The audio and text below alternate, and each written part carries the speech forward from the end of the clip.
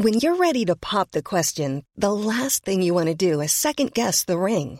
At BlueNile.com, you can design a one-of-a-kind ring with the ease and convenience of shopping online. Choose your diamond and setting. When you find the one, you'll get it delivered right to your door. Go to BlueNile.com and use promo code LISTEN to get $50 off your purchase of $500 or more. That's code LISTEN at BlueNile.com for $50 off your purchase. BlueNile.com, code LISTEN. Even when we're on a budget, we still deserve nice things. Quince is a place to scoop up stunning high-end goods for 50 to 80% less than similar brands. They have buttery soft cashmere sweaters starting at $50, luxurious Italian leather bags, and so much more. Plus, Quince only works with factories that use safe, ethical, and responsible manufacturing. Get the high-end goods you'll love without the high price tag with Quince. Go to quince.com/style for free shipping and 365-day returns.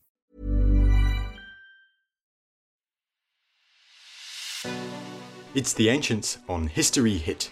I'm Tristan Hughes, your host, and in today's podcast, well, I guess we could say that we are delving into the History Hit archive a little here, because it's myself. I am talking in this podcast all about the aftermath of Alexander the Great's death, in particular, a focus on one of the most remarkable heists in the whole of history, at least in the whole of ancient history, and this was the hijacking of Alexander the Great's body by one of the most influential figures in the aftermath of Alexander the Great's death, a man called Ptolemy.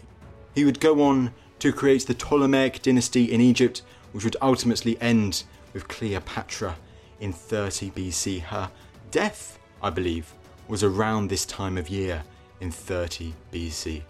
We're going to be focusing in on the hijacking. We're going to be focusing in on the death of Alexander the Great. And we're also going to be focusing in on the key figures of Ptolemy and his arch rival, the incredible figure, often overlooked, forgotten, horrific, gruesome figure that was Alexander's former second-in-command, Perdiccas, and what ultimately happened to Perdiccas and his army when they attempted to retrieve the body from Egypt after Ptolemy hijacked it. Spoiler alert, it includes crocodiles, maybe even some hippos. As I'm sure many of you are already well aware, Dan is an absolutely fantastic host. It was wonderful to chat to him about this topic. So without further ado, here's Dan and I talking about what I believe to be the greatest heist in history.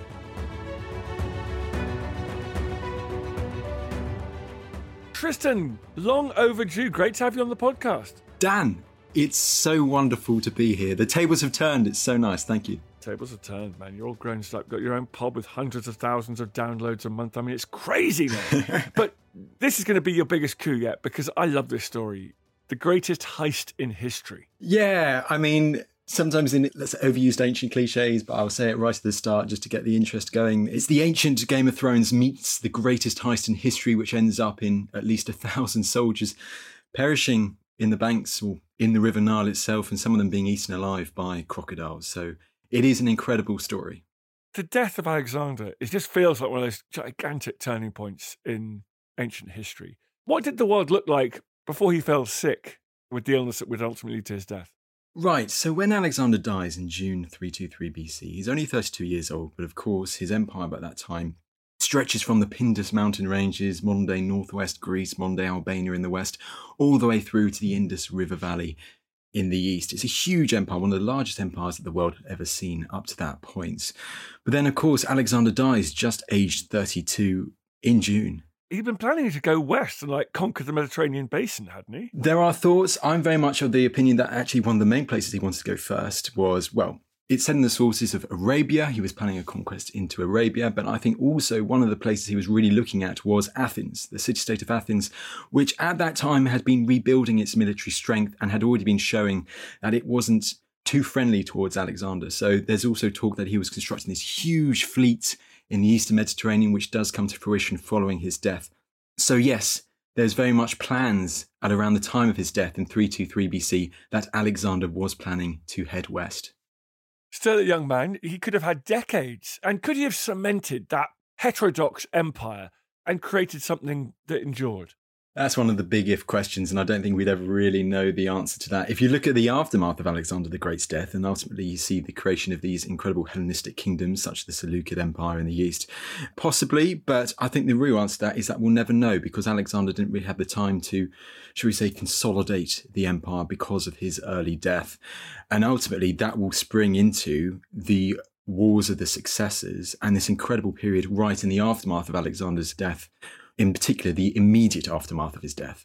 Had he made plans for his death and succession?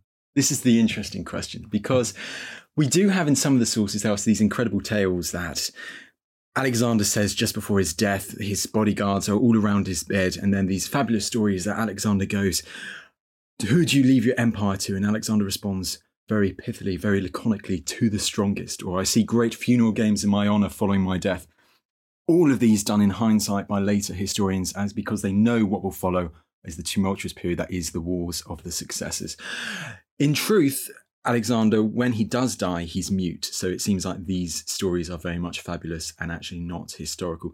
In regards to plans for his death, it's very difficult to say because Alexander does die without a clear heir. But important in this, and I find really interesting, is that he had left at least some plans, as it were, because this key story here is that in a few of our sources, it mentions how Alexander, just before he dies, he takes off his signet ring and he gives it to the leading adjutant, his most senior subordinate at that time in Babylon. And this is the key figure, that is Perdiccas. Now, the handing of his signet ring to Perdiccas, it wasn't to say, "Right, Perdiccas, you are going to be my successor. You're going to be the next in line." It was more to say, "Right, Perdiccas, you are the figure who is going to oversee my succession. You are going to oversee what's going to happen next." But unfortunately, as we're going to see, it doesn't run that smoothly. So he dies fairly suddenly, right? So, yes, once again, there are various stories surrounding this too, but in two key sources, which is Plutarch's Life of Alexander and in Arrian, we have surviving almost completely similar accounts, which are the royal journals, the Ephemerides, which really talk about the last week and a half of Alexander's life. And it really goes as follows, the main events, and I'll summarise quickly. Alexander, he goes to a drinking party of one of his companions, Medius of Larissa. He drinks there well into the night, then he heads home, has a bath, wakes up the next day, but very soon he develops a fever. And his condition worsens over the next few days. Initially, he's able to still do his routines. He does his sacrifices. He talks to his generals about future campaigns, where they're going to be doing their future campaigns. But soon his condition worsens to such an extent that he's bedridden and he has to stay in the royal palace. And the bodyguards come to him. And at that point, Alexander does become mute. He's unable to speak. So that is the main story. And over the days following that, his condition worsens. It deteriorates even more, so that on the 11th of June, he does ultimately die. How he dies, there's debates. Some say malaria, some say typhoid, some say it was a mixture of his excessive grief for the death of Hephaestion the year before, also his many wounds he suffered on campaign. And of course, there's also the poison theory, which is always an interesting one, but it's almost certainly a later fictional story. And burying the previous king is a symbol of kingship in itself, isn't it? So his body has power even in death. Yeah, and I know you've used this statement before when you're looking at Napoleon's death and the importance of his tomb and his body. Some men are worth just as much dead as they were alive, and this is very much the case with Alexander and his body. Because Alexander, when he dies, many believe that he becomes this divine figure. He's gone to take his seat among the gods. And this is reflected in the design of his funeral carriage. But it also means, because of the suddenness of Alexander's death and the whole turmoil that surrounds his death and the immediate aftermath, that his body becomes the heritage of the empire, shall we say. Whoever controls possession of Alexander's body holds great sway in this new post-Alexander world. So his body and control of his body, it becomes this talismanic symbol of authority for those seeking power and legitimacy in the immediate aftermath of Alexander's death. Well, tell me what happens. They bury him in a golden sarcophagus, don't they? We have an incredible description. Well, I'll tell you through some interesting stories that happened with Alexander's body in the immediate aftermath of his death, because for 2 years, Alexander's body stays in Babylon where he dies, but Babylon is always going to be a temporary measure. That's not going to be where Alexander's going to be buried long term. And we don't know that much about what happens to Alexander's body in those 2 years, but there are some great stories. And the first one occurs roughly 48 hours after Alexander's death on the 11th of June. Now, right after Alexander's death, there is this crisis in Babylon. Following this meeting of the soldiers and the generals deciding what's going to do, there are various proposals put forwards as to what's going to happen to Alexander's empire. But ultimately, it ends with the soldiers of Alexander, these veterans, getting really angry and annoyed at the generals for the generals not accepting their choice of new king, which was Alexander the Great's half-brother, Aridaeus, now called Philip Aridaeus III. Why they hadn't chosen Philip Aridaeus III? Well, we don't know what condition he had, but he had something which meant he wasn't able to rule on his own. And although the soldiers had wanted him as king, the generals didn't want that as king. They wanted other figures, including Perdiccas himself and others, to be the most powerful figures in this new regime. But this erupts into open conflict in Babylon within 48 hours. The soldiers, the Red Mist, are descended. They go to the royal palace, and they're intent on at least bludgeoning, perhaps even killing many of these generals, including Perdiccas, including another key figure, that is Ptolemy. It sounds a little bit like the modern Republican Party with its members and its elected representatives. Let's keep going. It may very well indeed. But these soldiers, they storm the royal palace. Perdiccas, Ptolemy and 600 others, they lock themselves in the room where Alexander the Great had died and Alexander's body still lay. The soldiers burst into the room and there's a fight. There's a fight in the room where Alexander had died barely 2 days or so before, so much so that blood stains the walls of this room where Alexander had died only so recently and his body still lay. So that's the first incredible story we have of the body. But the next one happens roughly 5 or 6 days later when this crisis has subsided. Perdiccas has really emerged the victor. And then many of the figures decide, well, let's now go back to Alexander's body. Let's make sure that his body is treated. And this is an incredible tale, so it may well be fictional, but I do love the story nonetheless. They go to the body, and this is June 323 BC in Mesopotamia in the sweltering Babylonian summer heat. We're in a heat wave right now, but this would have been even more so. And they go to the body, and you'd expect the body to be completely rotten, having been on its own for so long. But they go to the body, and apparently it's still in pristine condition. Looks like it hasn't been touched at all. Now, could this very much be fictional? Yes, very much so. But there's another theory, and I love this theory. I'm not a scientist, so I don't know if it could possibly be true or not. But there's a theory that Alexander didn't die on the 11th of June, but because maybe he had malaria, he entered a coma or into a catatonic state. So that actually Alexander was still alive, and hence this may be an explanation for why his body was still in pristine condition all these days later. As I say, I'm not a scientist, so I don't know if that is actually what can happen or what actually does happen. But it's a theory to think if Alexander actually didn't die on the 11th of June and that he was still in a coma 7 days later. But if he wasn't dead then, he was certainly dead within the next few hours, because they then decide, they see Alexander's body and they decide it's time for the embalmment. It's time to embalm Alexander's body in the ancient Egyptian method. So obviously his organs are pulled out, his body is aromatized, and it's put on display somewhere in Babylon. And there it remains for the next 2 years until, as you mentioned, the whole idea of burying the body is super important. Now, 2 years later, it's time for Alexander's body to go to where it's ultimately going to be buried, somewhere, a destination further west. People think Macedon, do they? They do. In the sources, there's an interesting divide, because there are some sources which say that, first of all, Alexander wished not to be buried in Macedonia, the traditional resting place of the royal Macedonian family, which is the royal tombs at Aigai, Monte Vergina, but that Alexander wanted to be buried at the oracle of Zeus Ammon at Siwa, where he'd been declared the son of Zeus earlier in his campaigns. And that's in Egypt, isn't it? That's in Egypt, ancient Libya. So further west than the Nile, but yes, in Egypt. Other sources say that actually the destination was actually, yes, it was going to be Macedonia. I think to sort the fact from the fiction on this, you have to consider the figures who are involved in 321 BC when this happens. And this is Perdiccas and Ptolemy, both former adjutants of Alexander the Great, both highly confident, incredible individuals in their own right, but they have a big animosity towards each other. There's a lot of hostility between the two. Now, Perdiccas at that time, he is arguably the most powerful figure in what was Alexander's empire. He is the regent, he is in control of, there are now 2 kings, Alexander's infant son and King Philip Aridaeus III. And Ptolemy is the governor of Egypt, or the satrap. He was in charge of the province of the governorship of Egypt. And they don't get on. Now, we've already talked about the importance of Alexander's body as a symbol of authority and legitimacy for these figures seeking power following Alexander's death. So Perdiccas, he wants control of Alexander's body. He wants to dictate the funeral, the burying of Alexander's body, shall we say. So the one place he definitely does not want the body to go is Siwa, because who's the closest figure to Siwa? It's his arch rival Ptolemy. He doesn't want Ptolemy getting control of the body and using it for his own ends, largely to cement, to affirm his independence from Perdiccas in this new post-Alexander era, to create Egypt as this bastion of strength for Ptolemy.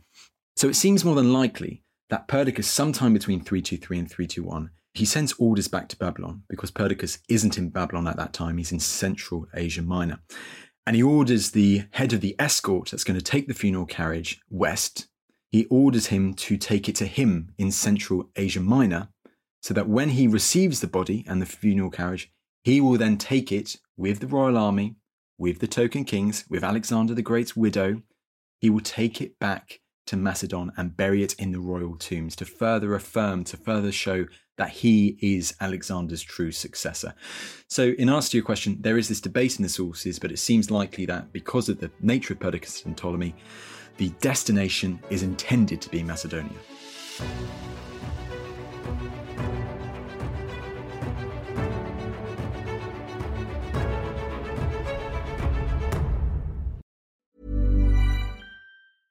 How would you like to look 5 years younger? In a clinical study, people that had volume added with Juvederm Voluma XC in the cheeks perceived themselves as looking 5 years younger at 6 months after treatment. Look younger, feel like you. Add volume for lift and contour in the cheeks with Juvederm Voluma XC. Reverse signs of aging by adding volume to smooth laugh lines with Juvederm Volure XC. For important safety information and to find a licensed specialist, visit Juvederm.com. That's JUVEDERM.com.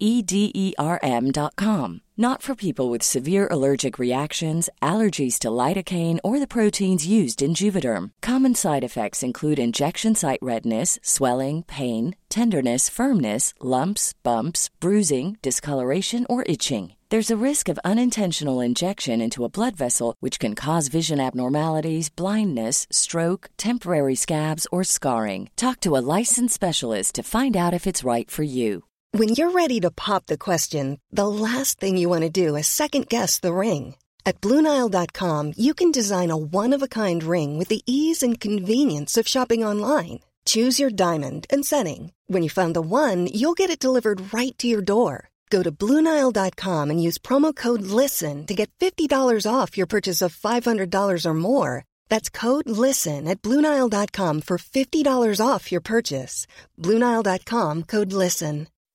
When you make decisions for your company, you look for the no-brainers. If you have a lot of mailing to do, Stamps.com is the ultimate no-brainer. Use the Stamps.com mobile app to mail everything you need to keep your business running with up to 89% off USPS and UPS. Make the same no-brainer decision as over 1 million other businesses with Stamps.com. Use code PROGRAM for a special offer. That's Stamps.com, code PROGRAM.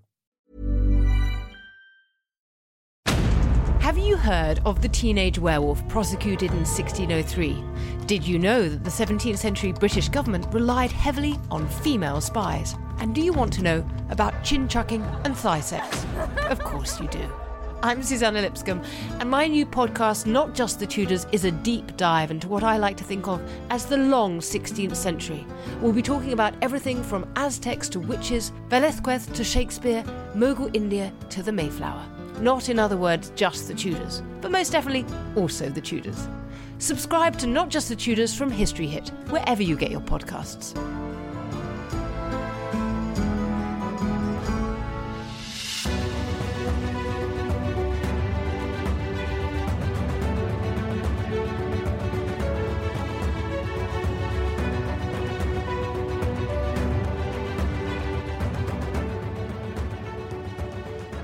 He doesn't get there, does he, Tristan? He doesn't indeed, because Ptolemy knows that this is part of Perdiccas' big plan, his big imperial plan. Because Perdiccas got control of the body, he's already talking with Alexander the Great's only full sister, Cleopatra, about marriage. And if he gets the body, he can really enact his imperial plan to go back to Macedon, to bury Alexander the Great, to come back as the husband of Alexander the Great's full sister, to be greeted by his mother Olympias, to have the royal army, to have the body of Alexander, to have the son of Alexander, the wife, all of that. He would be unstoppable. He would be the clear heir of Alexander. But for that, he needs the body to come to him in central Anatolia, in central Asia Minor, in central Turkey. And Ptolemy knows this. He knows very well that he's got to stop the body getting to Perdiccas, in my opinion. So he devises this heist, this great plot. And it seems that he's been planning this for some time. Although he was in Egypt, he was in communications with the head of the funeral carriage escort in Babylon, a man confusingly also called Aridaeus, but we're going to call this Aridaeus. This is a general Aridaeus, not Philip Aridaeus. One of the most confusing things about this period, Dan, which sometimes pushes people off, is that there are so many names which are similar, but we're going to try and keep it as clear to follow as possible. So Ptolemy is talking with Aridaeus about whatever Perdiccas says, you're not going to take it to him in Turkey. You're going to take it to Egypt. You're going to take it to me. Maybe he says we're going to abide by Alexander's wishes and we're going to bury it at Siwa.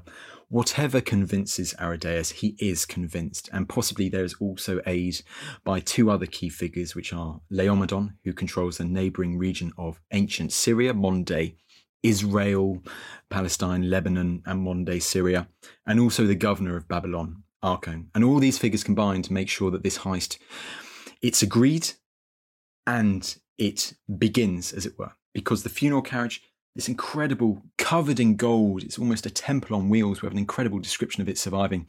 Really slow, pulled by 64 mules, but it reaches eastern ancient Syria, probably near the Euphrates, probably near modern-day Aleppo.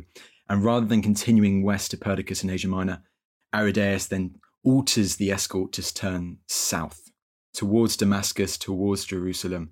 And that is the start. The heist is afoot. It's unbelievably audacious, isn't it? Well, it's unbelievably audacious when you also think it's one of the most bizarre heists in history. When you think of heist, you think of speed. You might think of the Italian Job or something like this. This funeral carriage was a temple on wheels. It's not going fast. It's not going quick. And it's got to get from northern Syria through whole Syria, basically the coast of the eastern Mediterranean, and then down across the Nile to Memphis, to Egypt. But what Aridaeus does have is the head start when he does turn south, because first of all, you've got to get these riders to go to Perdiccas in central Asia Minor to let him know that, hang on, the body's changed direction, you better act about this. But even with that head start, by the time Perdiccas hears word, and imagine his reaction when he hears that possibly his worst nightmare is going to come true and the body's going to end up in Ptolemy's grasp, he reacts very quickly. He assembles probably a lightly armed force under the command of his close adjutant Attalus and his brother Polemon, and they start heading out as quickly as possible. They head east, they head across the Taurus Mountains, down into ancient Cilicia, down into modern-day Syria, in order to try and catch up with the funeral carriage as it's making its way south. It's incredibly audacious, and they do catch up with the funeral carriage south, and it's important, south of the ancient important city, still modern-day city, of Damascus. But they're in for a shock, because Ptolemy has also predicted this. He knows that Perdiccas is going to try and send a force, a retrieval force, to reroute the funeral carriage. And so in the meantime, he has marched up from Egypt with his own army to greet the funeral carriage when it reached Damascus, which is where Laomedon comes into play, the satrapal capital of Syria. So Laomedon was probably very much on Ptolemy's side.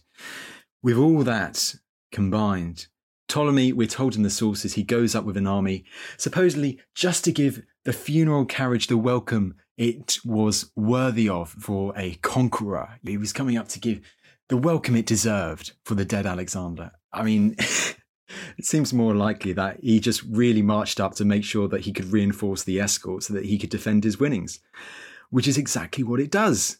Because the retrieval force comes down, it then is greeted, shall we say, by this hugely reinforced escort of Ptolemy's soldiers.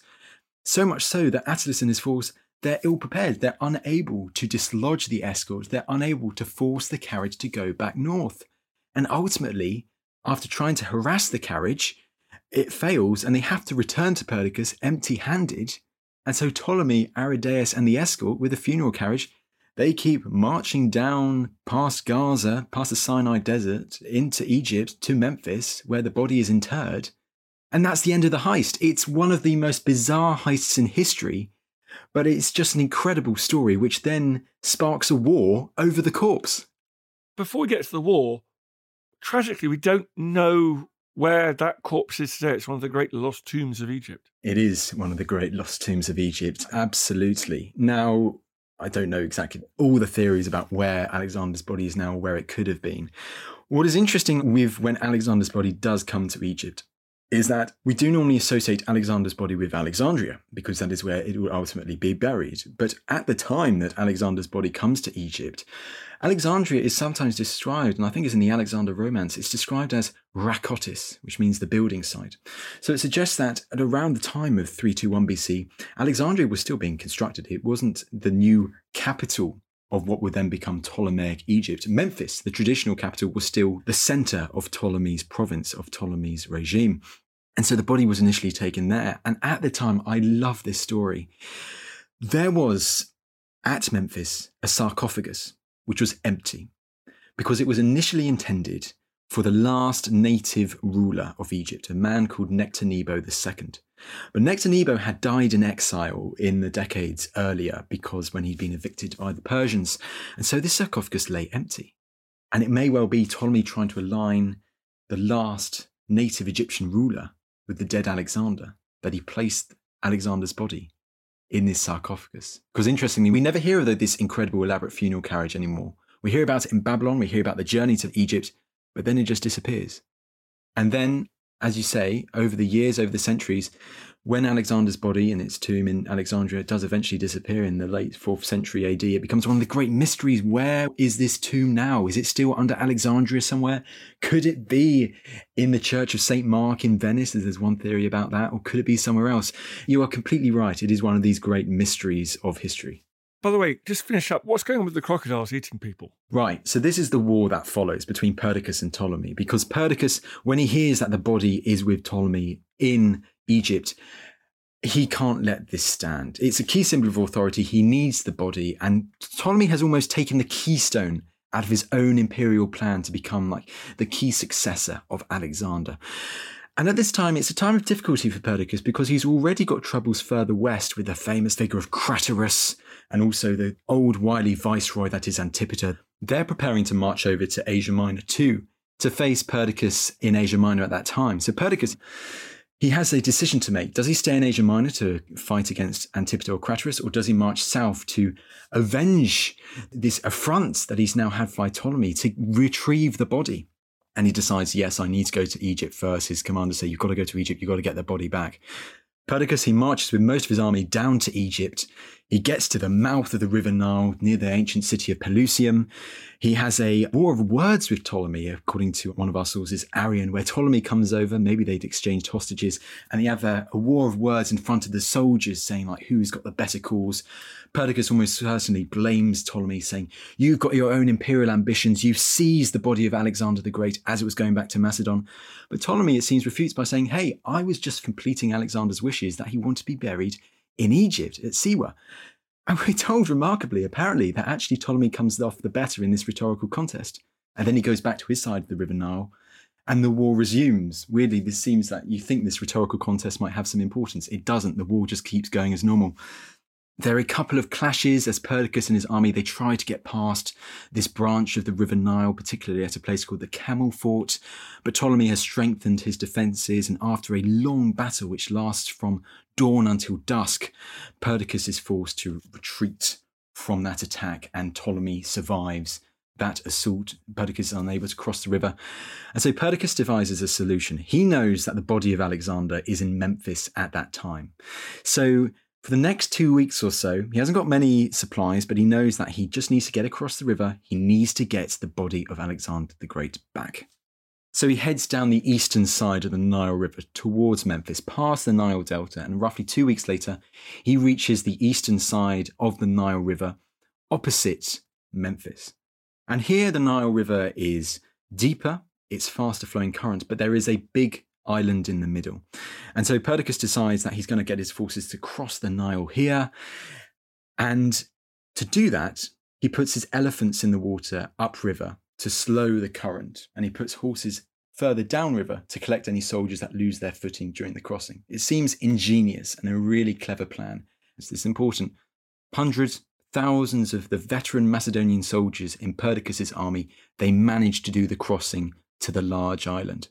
But what they don't know is what's happening under the water in the meantime, because the feet of the elephants is displacing the soil underneath the water. So as the time goes on, the current is getting stronger again, the water level is getting deeper. And so much so, within a matter of time, the ford has no longer become a ford. The crossing is no longer crossable. So Perdiccas has to call his elephants back, his horses back. And now his army's divided. He's got his veterans on the island, and he's got the rest of his army on the eastern bank of the Nile. It's chaos. His army is divided, and he needs to think of a solution to rejoin his army up. And it's right then that we hear that apparently Ptolemy comes onto the scene. Perdiccas sees a huge dust cloud in the distance on the opposite bank, and he thinks Ptolemy is approaching with a huge army. And he panics. He thinks his army on the island is going to get absolutely annihilated. It's going to get destroyed by Ptolemy. And he panics because, I'm going to say panic because actually it's a ruse. It's a total ruse. Ptolemy's just using pieces of baggage from his baggage train. He's got horses and mules pulling these pieces of baggage along the ground behind him to evoke that he has this huge army when actually it's much smaller. It's a very clever ploy. But Perdiccas falls for it hook, line and sinker, and he calls his veteran soldiers back. They have to come back across this fast-flowing, deep water at this time. And you can imagine what the consequences are. Many of these Macedonian soldiers, they can't swim. They plunge into the river. They throw away all their arms and armour. And they're fighting for their life, really, in the river to try and get across back to Perdiccas and his army. Some of the better swimmers do manage to get back, but many others drown. Some are washed up half dead on the side of the river where Ptolemy's army are and are captured. But the worst fate falls to those who are carried too far downstream, because those figures are eaten alive, according to Diodorus, by the river-dwelling creatures. Crocodiles, yes. Hippos, I don't know. I don't know if hippos would eat people in that circumstance, but yes, certainly with crocodiles. It's horrifying because these are soldiers who had campaigned with Alexander. They'd gone to the far reaches of the known world and further, and they meet an infamous end, being eaten alive by crocodiles in the River Nile. It's horrible. Tristan, you've inspired me with your passion for the wars of the successors. When I met you a long time ago and you wanted to come and work at History Hit, and you said to me, well, my burning passion is the wars of the successors, I went, sign this kid up immediately. It's been the best thing we ever did. Thank you very much for coming on and talking about this. How can people listen to your podcast? Well, just type in The Ancients on History Hit. And of course, we've got many, many awesome podcasts on that network, not least yours and not just the Tudors and many others. So just search for The Ancients wherever you get your podcast from. And you've got a new documentary out as well. Yes, we've got a documentary out on the greatest heist in history that we're going to call it On the Seizing of Alexander the Great's Funeral Carriage and its Aftermath, the fight between Perdiccas and Ptolemy and Perdiccas' ultimate death on the banks of the River Nile. Spoilers, he does get murdered after many of his soldiers are eaten alive by the crocodiles. So yes, that is coming to History Hit too.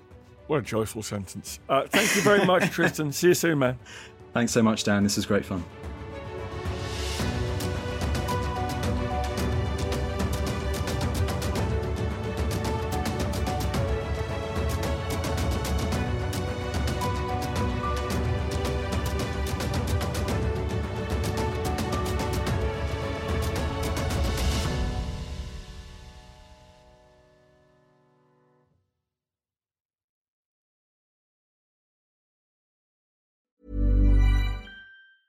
Mom deserves the best, and there's no better place to shop for Mother's Day than Whole Foods Market. They're your destination for unbeatable savings, from premium gifts to show-stopping flowers and irresistible desserts. Start by saving 33% with Prime on all body care and candles. Then get a 15-stem bunch of tulips for just $9.99 each with Prime. Round out Mom's menu with festive rosé, irresistible berry chantilly cake, and more special treats. Come celebrate Mother's Day at Whole Foods Market. Hey, it's Danny Pellegrino from Everything Iconic. Ready to upgrade your style game without blowing your budget? Check out Quince. They've got all the good stuff, shirts and polos, activewear, and fine leather goods, all at 50 to 80% less than other high-end brands. And the best part? They're all about safe, ethical, and responsible manufacturing. Get that luxury vibe without the luxury price tag. Hit up quince.com/upgrade for free shipping and 365-day returns on your next order. That's quince.com/upgrade. Thank you for listening to this episode of The Ancients. Please follow this show wherever you get your podcasts. It really helps us and you'll be doing us a big favour.